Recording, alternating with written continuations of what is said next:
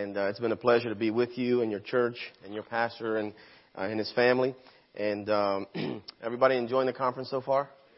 Amen. You're getting something from this. Hopefully some good nuts and bolts, some practical stuff. And your pastor's right. There's every church in America, every church around the world needs what you're hearing in these last couple of days. We all need, every church needs to have what I call worker bees. We need to have worker bees that are busy about the work of the Lord. This is the work of the Lord. This is the nuts and bolts. This is the rubber meeting the road. This is how it gets done. And so I hope and pray that this is a blessing to you. It's been a blessing to be here. And I do have two fellows in our church, two fellows that just about every service, at some point or another, they're taking naps. They're in La La Land. And I will say this, that's a little discouraging to the preacher, just a tad bit. And I know they don't do it on purpose. They don't mean to. And so try to help me. I'll try to help you by making it as interesting as possible. Try to help not discourage me by, I know it's after lunch. You got your belly full. But we'll get into the Word of God and see what the Lord has for us at this point. If you will, take your Bibles and turn to Exodus chapter number 18. Exodus chapter number 18. We're going to read a lengthy passage here in this particular chapter. How the Sunday school assists the pastor. How the Sunday school assists the pastor. And everyone that is a Sunday school teacher, everyone that is a shepherd, as we spoke of last night, is an assistant pastor, whether you realize it or not. Without having the title, without having everything that goes along with that particular title, if you're a teacher, if you're a bus worker, if you have a group of people that are considered your sheep or your flock, you are an assistant pastor. You assist the pastor here at your church. And I want you to take that seriously. I want you to consider, I have a fellow in our church who, he's one of our deacons and he teaches our auditorium class. He's the one that teaches the class that meets in the auditorium. I said to him just the other day, I said, Stu, I consider you an assistant pastor. I said, you don't have the title, you don't have the position, you don't have all that goes along with that, but you are assisting me as I'm trying to reach more people in this area. And I wholeheartedly believe that. I really do. I'm sincere and genuine when I say that. You are an assistant to the pastor. And make sure you understand the great responsibility that you have. And how we're going to do that, we're going to see here in Exodus chapter 18. Look at verse 13, if you will. Exodus 18, verse number 13. And it came to pass on the morrow that Moses sat to judge the people, and the people stood by Moses from the morning unto the evening. And when Moses' father-in-law saw all that he did to the people, he said, what is this thing that thou doest to the people? Why sittest thou thyself alone, and all the people stand by thee from morning unto even? And Moses said unto his father-in-law, because the people come unto me to inquire of God. When they have a matter, they come unto me, and I judge between one and another, and I do unto them, I do make them rather know the statutes of God and his laws. And Moses' father-in-law said unto him, the thing that thou doest is not good. Thou wilt surely wear away both thou and this people that is with thee. For this thing is too heavy for thee. Thou art not able to perform it thyself alone. Hearken now unto my voice. I will give thee counsel, and God shall be with thee. Be thou for the people to Godward, that thou mayest bring the causes unto God, and thou shalt teach them ordinances and laws, and shalt show them the way wherein they must walk, and the work that they must do. Moreover, thou shalt provide out of all the people able men, such as fear God, men of truth, hating covetousness, and place such over them to be rulers of thousands, and rulers of hundreds, rulers of 50s, and rulers of 10s, and let them judge the people at all seasons. And it shall be that every great matter they shall bring unto thee, but every small matter they shall judge. So shall it be easier for thyself, and they shall bear the burden with thee. Rulers of thousands, rulers of hundreds, rulers of 50s. They will help you, Moses. Look at verse 23. If thou shalt do this thing, and God command thee so, then thou shalt be able to endure, and all this people shall also go to their place in peace. So Moses hearkened to the voice of his father-in-law, and did all that he had said. And Moses chose able men out of all Israel, and made them heads over the people, rulers of thousands, rulers of hundreds, rulers of 50s, and rulers of 10s. And they judged the people at all seasons. The hard causes they brought unto Moses, but every small matter they judged themselves. And we see here that Moses is trying to do everything by himself. Moses has a big heart, a great heart for the people. He's trying to bless the people, help the people, communicate God's word to the people, but he's doing it all by himself. He's working from sun up till sundown and past that. He's working, from morning till night. He is burning the candle at both ends. And his father-in-law sees this and he says, this isn't good for you, Moses. You're not going to survive. You're not going to last if you keep doing it this way.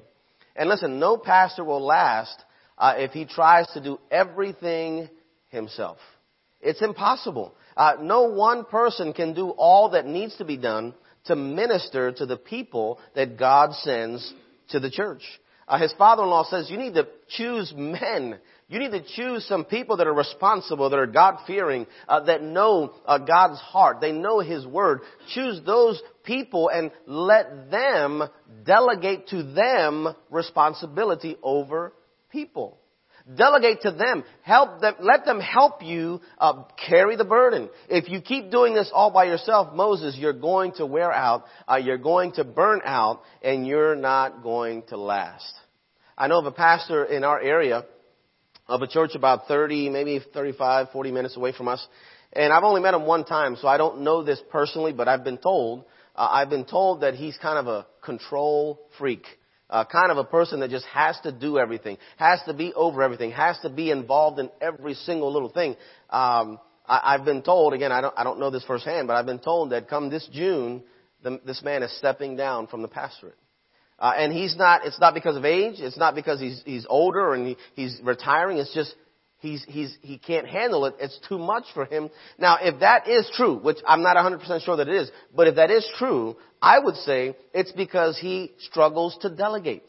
He struggles to allow other people to help him with the burden. If you're like me, I'm a perfectionist type of a person. Everything, a place for everything in its place. Is anyone else like me? Anyone else? Raise your hand. Are you willing to admit that you're a perfectionist? Okay, that's how I am. A place for everything in its place. A time. I'm for, your pastor mentioned, if you're early, you're on time. That's, my motto is, if you're early, you're on time. If you're on time, you're late.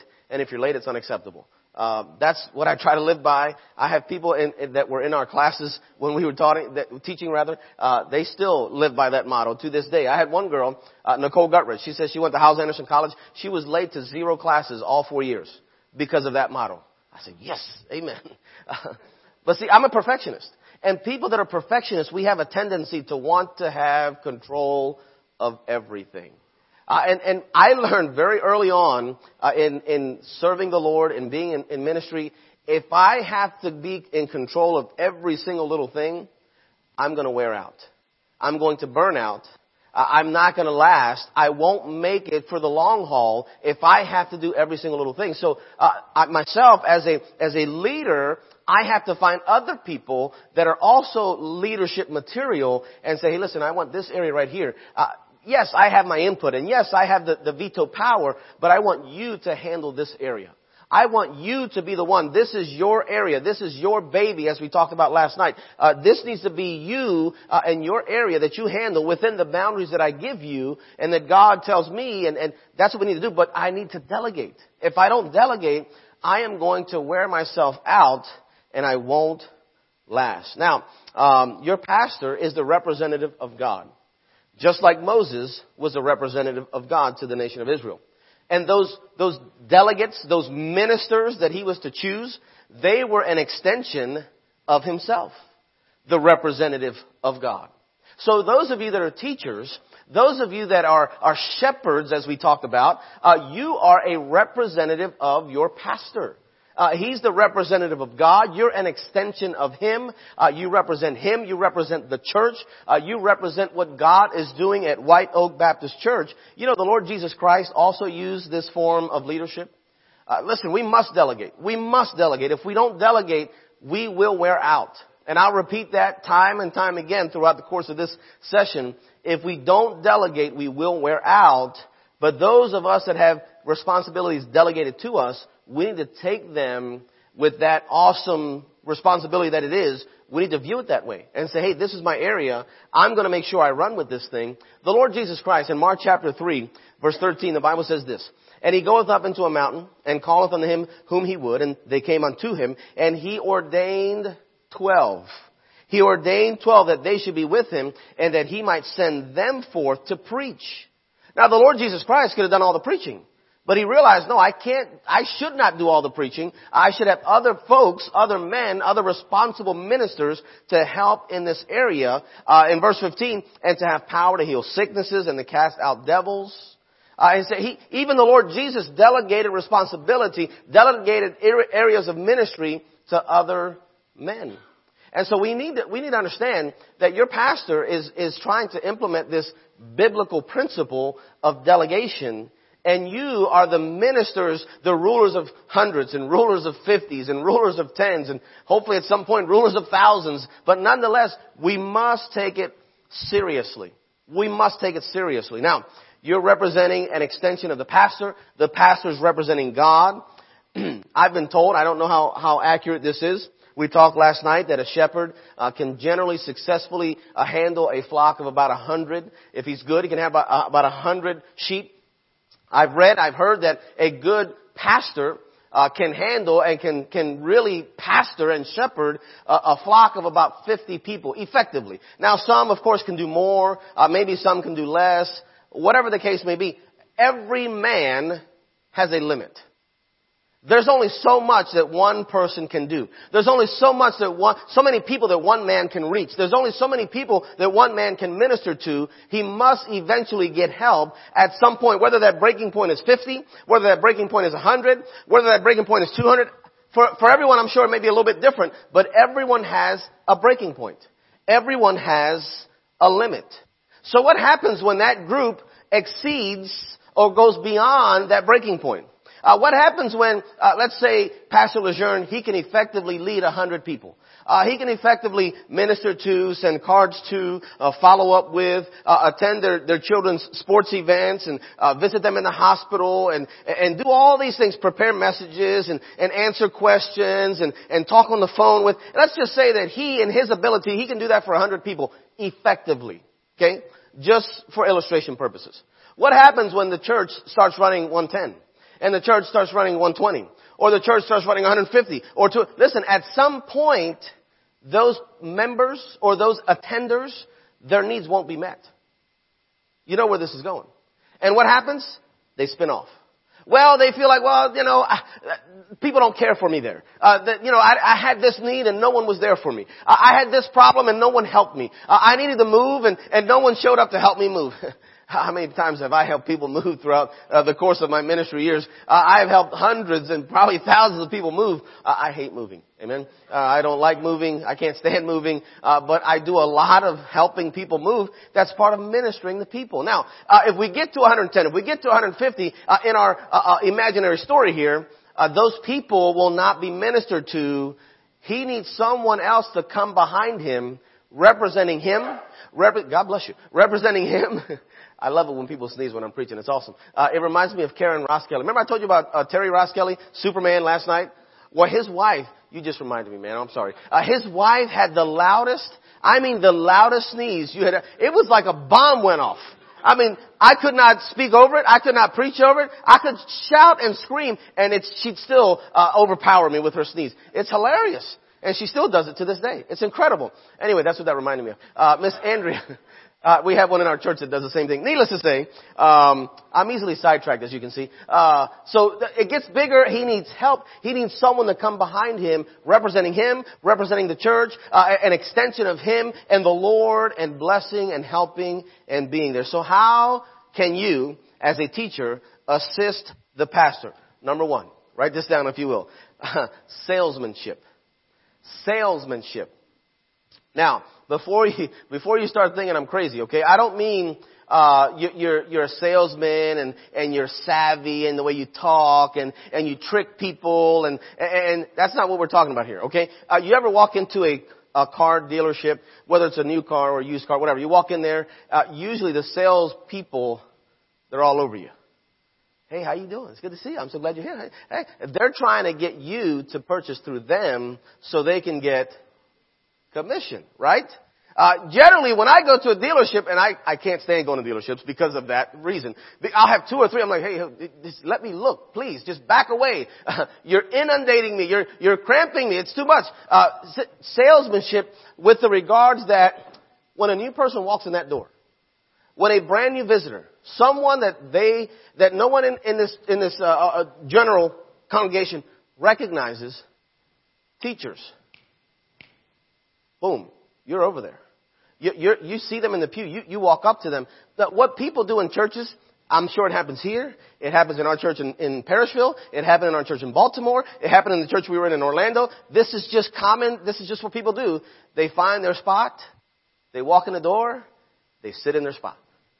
And then the service starts and they do all whatever, stand up, sit down, pray, whatever. But this general area, that's all they know. They won't move. They won't budge. Oh yeah, you might have a fellowship song and some people do some, going around and shaking hands. But for the most part, they stay in their general vicinity of their pew, and that's about it. What White Oak Baptist Church needs, what First Baptist Church in Parrishville needs, what every church needs is for the people to be mingling. The teachers to be walking around. I would look for new faces. The pastor should not be the only one looking for new faces. Are y'all with me?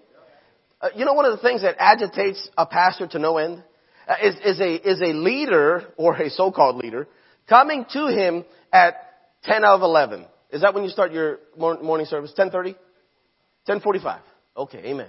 You just had to be difficult, didn't you? Anyway, 10:45. Okay, so at 10:30 or 10:40, coming up, the pastor, I got this problem, and so over here, and this over there. I had one guy come to me and say, hey, what we have is a balcony that we use as classroom space, and you have to go through those classrooms to get to our bell tower, and we actually have a bell in our steeple that they ring every Sunday. It's kind of cool. Needless to say, our teen class meets up there, and one of the fellows, the one that was used to ringing the bell, he was cutting through their class to go ring the bell.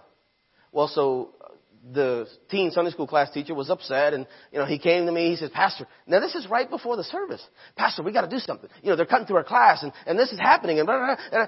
And I looked at him and I said, yeah, we're going to do something. We're not going to do something right now. I said, there's new people in this room that I got to go shake hands. It's 5 minutes before 11, which is when we start our morning service. I don't care about the bell, man.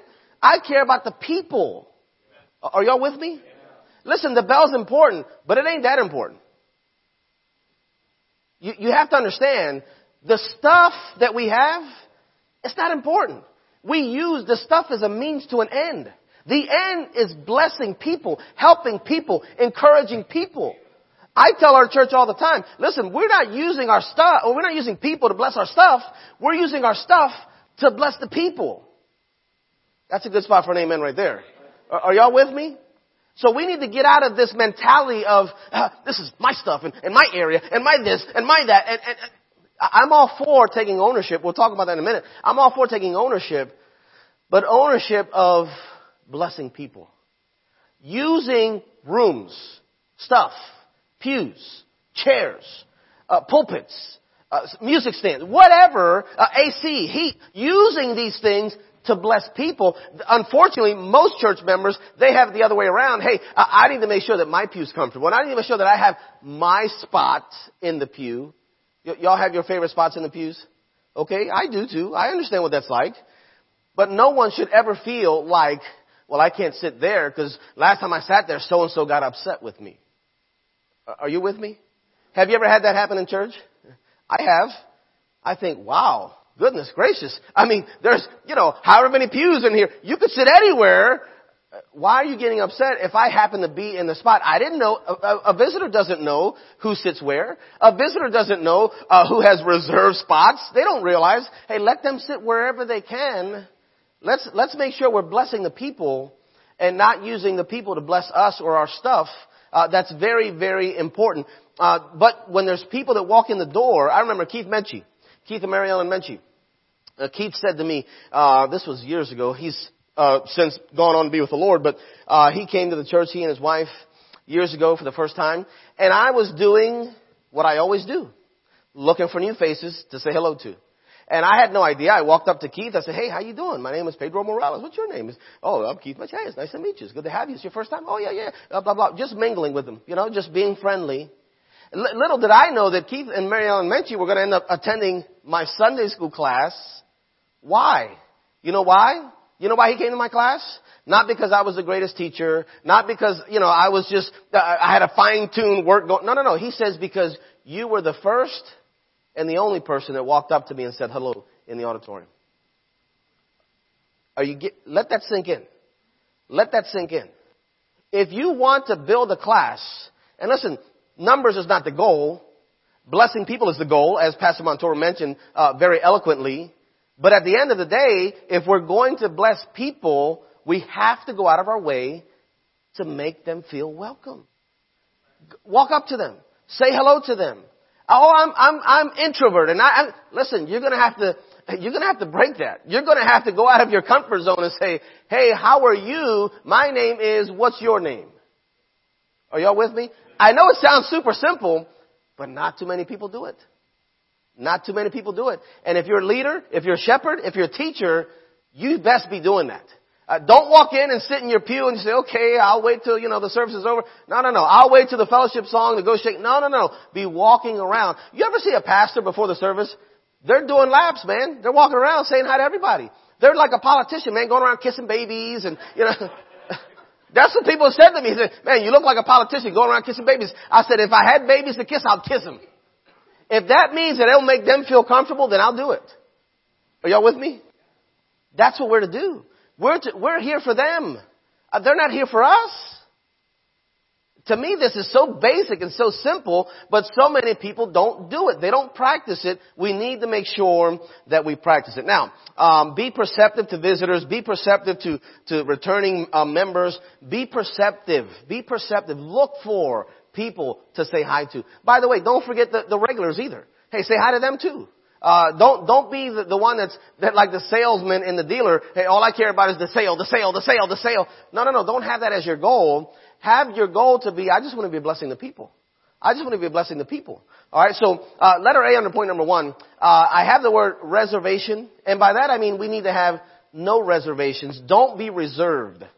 No reservation. Don't be reserved in your approach of people. Okay.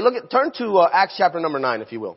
Acts chapter 9, and we're going to see, y'all know Saul of Tarsus. You know the Bible character Saul of Tarsus. You know that he was a persecutor of Christians. You know that he was hailing men and women, and he was, throwing them in prison, and he approved of the stoning of Stephen. And I mean, he was just a great persecutor of the church. Well, on his road, on the way to Damascus, the Lord saved him. He saw the Lord. The Lord spoke to him. He trusted Christ as a Savior. He goes to Damascus as the Lord told him, and he says, go to the house of one Ananias. He'll tell you what to do. And they go there, and the Lord spoke to Ananias and said, hey, I want you to go speak to Saul. And Ananias was like, whoa, Lord, are you sure? This guy's a persecutor. I mean, he's injurious. He's the one that's hailing men and women. He's breathing out threatenings. Are you sure you want me to talk to that guy? And he says, yes, go talk to that guy because he's a chosen vessel unto me. That's what the Lord told Ananias. Ananias went and spoke to Saul. Saul eventually stayed in Damascus for about 3 years. And then eventually the Jews, as he was preaching Christ, the Jews rose up against him. They lowered him down from the window in the building in a basket. They said, hey, get out of here, man. You're going to die. Get out of here. He went to Jerusalem. The hub, the home church, so to speak. The place where the apostles were. He went to Jerusalem. Here's Saul of Tarsus, the persecutor, hailing men and women, breathing out threatenings, but he's been saved now for 3 years. For 3 years he's been saved. Preaching in Damascus, preaching that Jesus is the Messiah, that he is the Christ. And look at Acts chapter 9, look at verse 26. And when Saul was come to Jerusalem, he essayed to join himself to the disciples. Man, he was trying. He was deliberately trying to join the church and spend time with the people in the church. And he essayed to join himself to the disciples, repeatedly trying to join them. But they were all afraid of him. They were all afraid of him and believed not that he was a disciple. They didn't believe it. They said, no. Oh, wait a second, buddy. You're Saul of Tarsus. I know who you are. You're that guy that was breathing out threatenings. You're that guy that was hailing men and women. You're that guy that was locking up Christians. You're the one. No. You're not truly a Christian. I don't believe it. You know, there's going to be some people that walk in the back door that you're going to think, wow, that person don't belong. Are y'all with me? That person's different. I tell our church, I said, if we don't have people that are in our midst that look different, talk different, dress different, then we're doing something wrong. If we all look the same, talk the same, dress the same, act the same, listen, we're no longer a church. We're a ball team. That's called uniformity. That's not unity. That's not what the Lord wants in His church. He doesn't want all the men to part their hair exactly like the pastor. The little bit of hair that he has. Anyway, I'm sorry. I had to, who am I to speak, right? I got nothing, amen? So listen, if everyone dresses exactly like the pastor and acts just like the pastor and every lady looks just like the pastor, listen, there's nothing wrong with following a godly example. I'm not saying anything against that. What I'm saying is that this is the spiritual hospital. There should be spiritually sick people in the spiritual hospital. Are you with me? And we have people in our church where it's like, well, pharisaically looking down their noses. Oh, I can't believe, that person. Oh. Let me tell you something. They have a past, and guess what? You have a past too. Oh yeah. They got skeletons in their closet but probably more obvious because of the way they look. But you have skeletons in your closet too.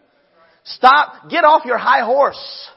Get down off that high horse. Stop looking down your nose at people and receive them. We'll talk about that next. But don't have reservations about, well, he looks different. She acts different. I can't believe. Listen, if they're not here, they're going to go somewhere else when they need spiritual guidance if you don't welcome them here. Y'all with me? They will go somewhere else. If this is a spiritual hospital, there needs to be spiritually sick people in the hospital. Letter B. We need to not have reservations. And then letter B, we need to be receptive, have reception, receiving people, accepting people, welcoming people, reception. Look at verse 27 of Acts chapter 9. But Barnabas took him and brought him to the apostles and declared unto them how he had seen the Lord in the way and that he had spoken to him and how he had preached boldly at Damascus in the name of Jesus. And he was with them coming in and going out. Barnabas stood up for Saul. He said, whoa, wait a second, fellas. You think all you know is the old Saul. All you know is the BC Saul, the before Christ Saul. This guy's different. This guy's been saved. This guy's been preaching. This guy's been serving. This guy's been doing the work of the Lord. You don't understand. He's not the same man that he used to be. You need to accept him. Barnabas, whose name means son of consolation, Barnabas, who was known as an encourager, and he had the gift of encouragement, the gift of helps, he said, hey, wait a second, don't judge him. Don't judge him. Receive him. Hey, don't exclude him. Include him. Hey, don't push him away. Welcome him. This is the kind of spirit that we as leaders, those ministers, that's the kind of spirit we should have. Are y'all with me this morning? We need to have the spirit of, hey, let's include, let's welcome, let's go out of our way to make people feel like this is a place they want to be. The pastor should not be the only one doing that. The teachers should be doing that. The assistant pastors should be doing that. The wives of the assistant pastors should be doing that. The wives of the teachers should be doing that. Any person that has any spiritual maturity whatsoever should be doing that. It's our job. It's our responsibility. Be sensitive to that. Hey, look for new faces. Be sensitive to make connections with people. Connect with them. Talk to them. Welcome them. Introduce yourself to them. Introduce them to other people. Man, make them feel at home. Oh yeah, that's a lot of churches that have that slogan, a place you can call home, a place you can call home, a place you can... Listen, let's stop calling it a place you can call home and let's make it a place that is home. I'm not against that slogan. Rosedale Baptist Church uses that slogan. I'm for the slogan, but it needs to not just be a slogan. It needs to not just be words.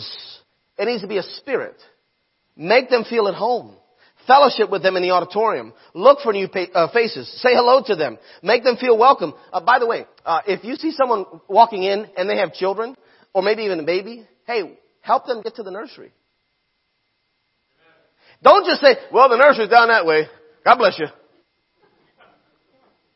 Are you with me? Hey, say, hey, how you doing? My name is Pedro. What's your name? Oh, it's good to have you. Hey, do you need to find the nursery? Hey, come on. Let me walk you down there. That's what. Come on down there. What's right here? And you walk them to the nursery.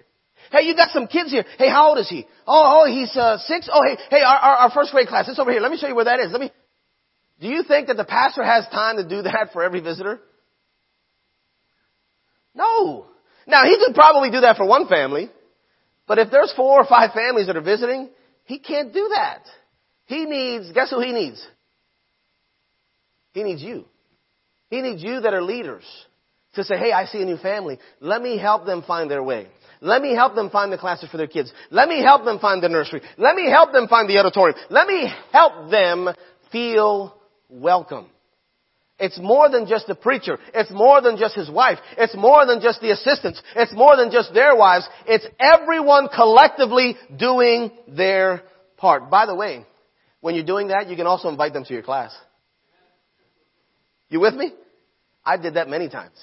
Many times. Oh, how you doing? It's good to meet you. Hey, oh, you got a baby. Hey, let me walk you down here. Let's show you where the nursery is. Hey, oh, by the way, you're looking for Sunday school? Oh, come on. Let me show you. My class is over here. Come on. Hey, are you with me? Now, if they fit, great. If they don't fit, there's other classes. But I get the first shot at them because I help them. Are y'all with me this afternoon, morning, night, whatever time it is? Are you with me? Everybody still okay? Everybody still awake? Okay, amen. Praise the Lord. All right, so we see salesmanship. Number 2, how else can you help the pastor? Companionship. Companionship. Not just salesmanship. Hey, don't be reserved. Hey, receive people. But also companionship. Proverbs 18:24, a man that hath friends must show himself friendly. Be friendly. Be outgoing. Hey, one of the requirements for a pastor, he must be given to hospitality. You're an extension of the pastor. Guess what? You also need to be given to hospitality. What does that mean? Once in a while, invite someone to your home. Have a meal with them. Invite them. Host them. Play games with them at your home. I tell you what, I had a person that was upset with me, and I kind of had to talk to them a little bit stern, and I wanted to reassure them of my love for them. I wanted to make sure they understood, hey, I may have had to correct you, but I still love you. We invited them over our house. Hey, come on over. We made them a meal. We played some board games. After that, man, we hugged. Everything was as if no correction ever took place. Why? Because they saw my heart. Hey, listen, I'm not just here to correct you. I'm not just here to straighten you out. I'm not just here to, be your teacher and impart spiritual knowledge and that's it. No, I'm here to be your friend. I'm here to be your confidant. I'm here to be someone that you can go to when you're in a pickle, when you got a problem. I'm there for you. They need to feel that. They need to know that there needs to be some companionship. There needs to be some companionship. There's more to teaching than just teaching. Have you figured that out yet? There's more to teaching than just teaching. There's more to teaching than just in the classroom. There's more to teaching than just the lesson. Listen, the friendships, the relationships, they need to go deeper than that. Visiting with them, calling them, emailing them, sending them letters and postcards and text messages and maybe even PMing them, if that's the right way to say it, on Facebook. PMing, is that right? Personal message, is that what it is? Help me out here. Somebody say yes. Okay, thank you. Amen. Even if it's wrong. Anyway, listen, develop a friendship and a relationship with them. If we're going to have healthy relationships, we got to spend time with people. We have to. It's just impossible to build a group of people without spending time with them. It's impossible. You can't do it. And so you must have salesmanship. Hey, be looking out for the new person. You must have companionship. Number 3, you must take ownership. Ownership. Take ownership. Romans chapter 16, verse 25. Now to him that is of power to establish you according to... Now this is the Apostle Paul writing... by inspiration of the Holy Spirit, the Lord writing through Paul. Now to him that is of power to establish you according to, listen to what Paul says, according to my gospel. Wait a second. What do you mean, my gospel? He says, according to my gospel and the preaching of Jesus Christ, according to the revelation of the mystery, which was kept secret since the world began. My gospel, my gospel. What are you talking about? Is he talking about a different gospel? Is he referring to the 1 Corinthians 15 gospel, the death, the burial, and resurrection of the Lord Jesus Christ? Is he talking about that gospel? Is he talking about his own personal gospel? What's he talking about? What's he talking about? He's not talking about a different gospel. He's talking about the one and only true gospel, the death, the burial, and the resurrection of the Lord Jesus Christ that touched his life personally. He says it's the gospel, but man, it's my gospel too. Are you with me? Hey, listen, this is the church, but this is my church. Are you with me? This is the pastor, but he's my pastor. I will tell you, there's nothing more encouraging to a pastor than the people referring to him as my pastor. Not just the pastor. Not, well, yeah, he's the one. Yeah, he's the guy that we voted in. Yeah, he's the guy. Yeah, we hired him. And by the way, you didn't hire him. The Lord called him here. I want to make that clear. Needless to say, I love it when I hear someone call me and refer to me as their, it's a big difference. Big difference. Big difference. I was talking to, Jim. I get it right? Amen. And Jim, he's been here since 83, is it? Been here a long time, been through several pastors. Is that right, Jim? Through several pastors? And I tell you what, he encouraged my heart. He says, man, I decided a long time ago that this is my church. I'm going to serve my God through this church. And whoever happens to be the pastor, I'll follow them. And if he's gone and someone else, I'll follow him. I said, man, tell your pastor that. He needs to hear that. The other church members need to know that. Listen, the pastor, Lord willing, he's here for 20, 30, 40 years. Lord willing. And while he's here, make sure you support him. Make sure you back him. Make sure he's your pastor. Because I guarantee you, he views himself that way. I guarantee you, when he's on his knees praying for you, he says, hey man, this is my flock. These are my people. This is my church. Even though it's the Lord's church, but it's the church he's given me to pastor, to shepherd. It's a personal thing. It's not just the gospel. It's my gospel. Listen, he's not just the Lord. He's my Lord. He's my Lord. When Mary Magdalene went to the tomb and realized that the Lord was gone and she was there crying and the angels came and they said, hey, why are you weeping? She says, they've taken my Lord. My Lord. What did they do with him? He's mine. He's not only her Lord, but he was her Lord. When the Lord showed himself to doubting Thomas, and he says, I won't believe until I see the print of the nails. I want evidence. And when the Lord appeared, he said, hey, Thomas, come on over here.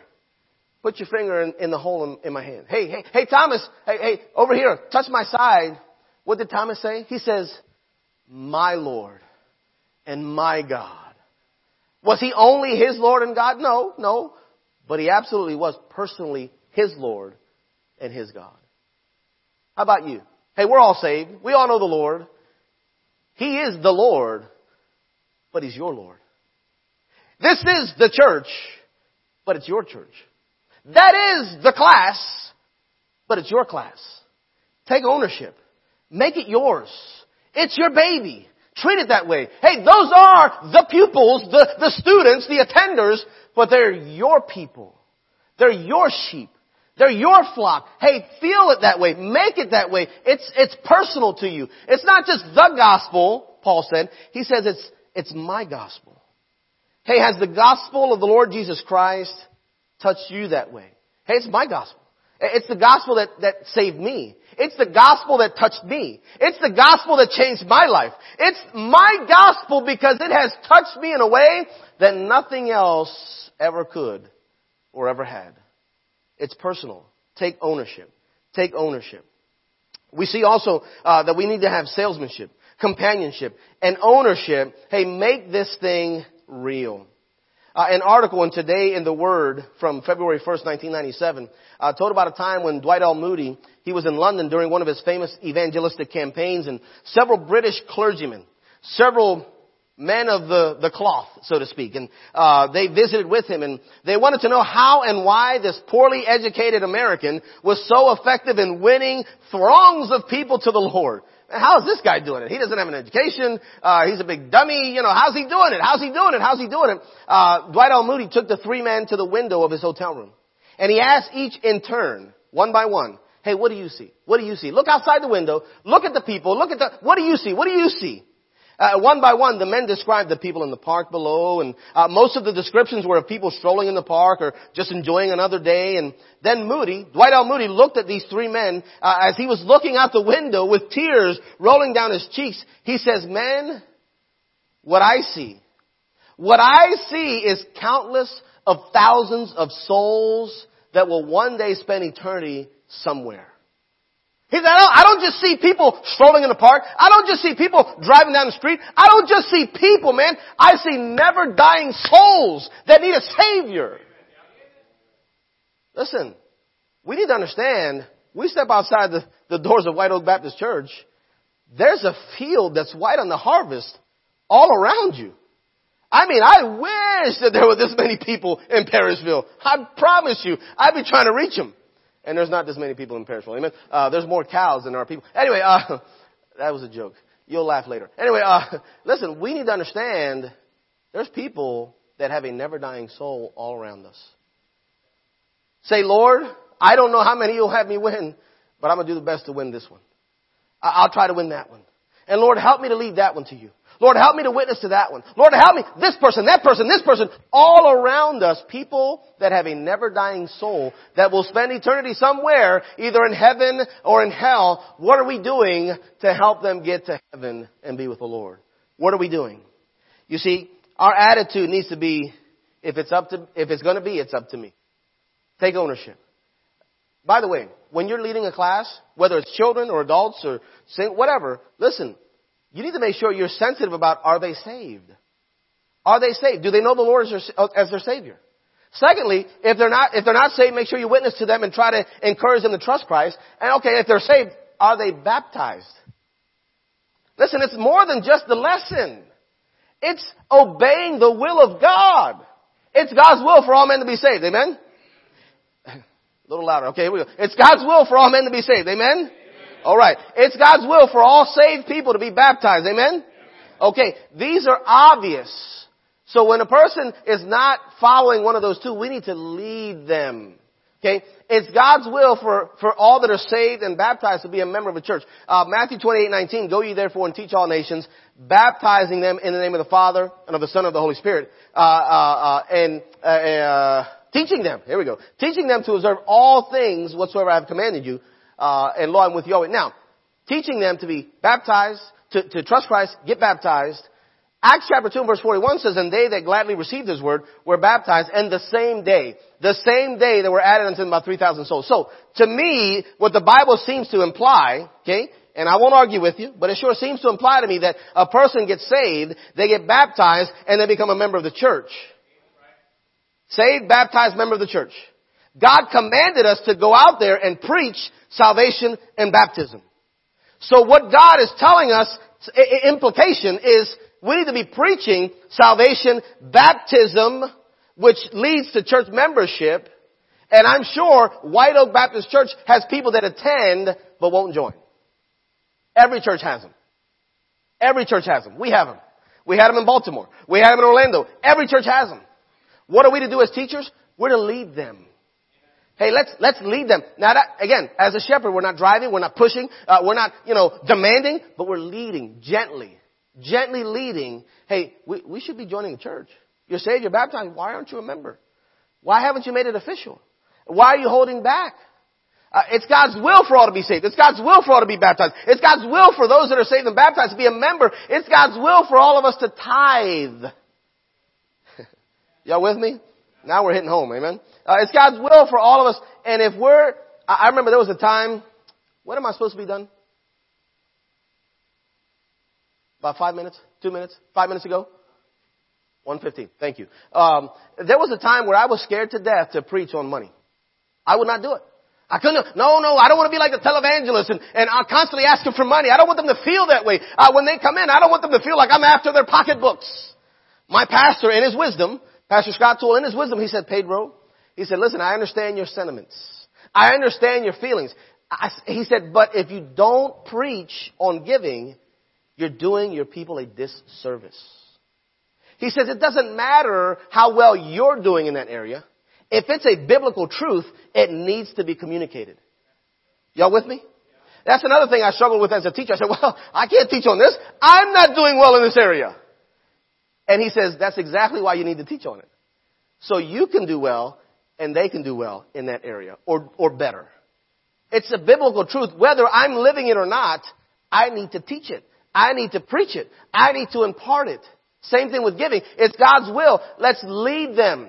One of the mode of operation. One of the things that I do at our church is I say I take people, I receive and accept people where they are.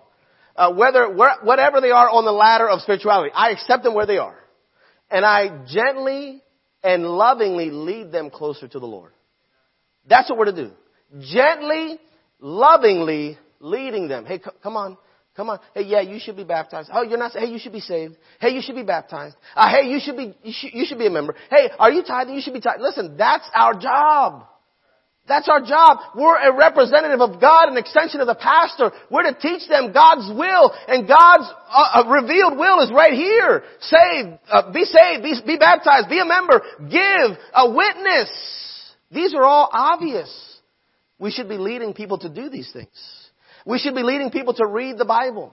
We should be leading people to have prayer time. We should be leading people to have a spirituality in all that they do. That is our job.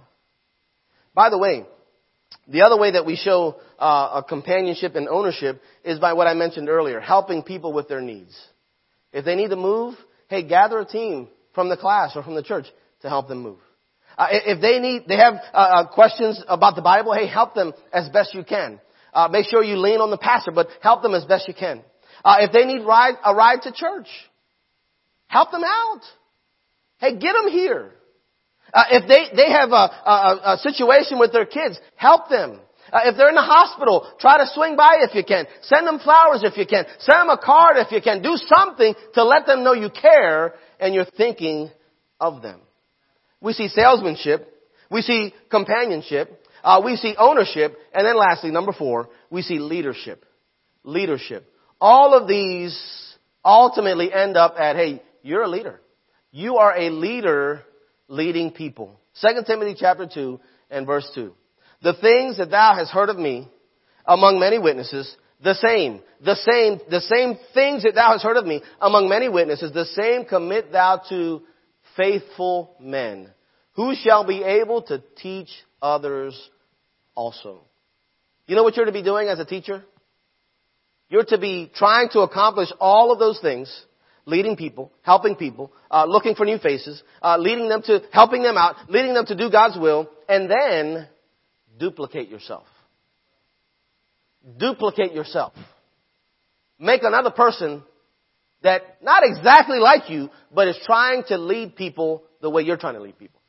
I think of Jason Mishler. Jason Mishler was in my class for many years. He's still there at Rosedale Baptist Church. I believe he still may even go to that particular class. But I remember he would go visiting with me. I would take him on visits. I remember, he would go and go to different events with me. Listen, he followed me like a little lost puppy dog, and that was okay because I wanted to instill in him what was instilled in me. There's a fellow by the name of Jacob Potter who came to Rosedale Baptist Church, and he was actually our pastor's brother-in-law, and he didn't necessarily initially have a desire for ministry, but he came to the church and he came to our class. He did the same thing, man. He was following me around. I was teaching him everything that I possibly could, just pouring into him everything that my pastor and other people had poured into me. And right now, he eventually took a class. He eventually went on staff. He eventually became the administrative pastor at Rosedale. He's now pastoring a church himself in North Carolina. Duplicating yourself. Duplicate. Now, you don't have to literally tell people, hey, I'm going to try to duplicate myself in you. No, just be an example. Be an example. Be faithful. Be consistent. Be serving. Do all that you can to reach people and teach other people to do the same. This whole thing about being a teacher, it's a blessing and a help to the pastor and to the church and to the kingdom of God if you handle it correctly. If you're not one of those teachers that's trying to build a kingdom for themselves, don't do that. Build God's kingdom, not your kingdom. If you build God's kingdom, trust me, He will build your kingdom. I guarantee you. He will build your class. He will build this church. You'll do something that you never thought possible. Just like I look back at the family foundation class and I think, wow, I never thought that was going to happen. But God did it. Because I just said, if that's what God says I should do, okay, I'm going to do it. If that's what the Bible teaches, all right, I'm going to try it. And put forth the effort. God will bless your efforts. Let's not be one of these teachers that walks in, sits in the pew, teaches a lesson, and that's it. There's more to it than that. There's way more to it than that. And you'll help your pastor, you'll bless your pastor if you're willing to receive what that is and say, hey, okay, I'm going to do it. I'm going to be the best unpaid assistant pastor that I can be. I'm going to be the best unpaid prophetess that I can be. Are you with me? And I say that jokingly, but listen, take it seriously. Take it seriously. It is a big deal. And it'll be a huge blessing to him, to this church, and ultimately to the Lord. Let's bow together for a word of prayer. Father, we love you. Lord, we thank you for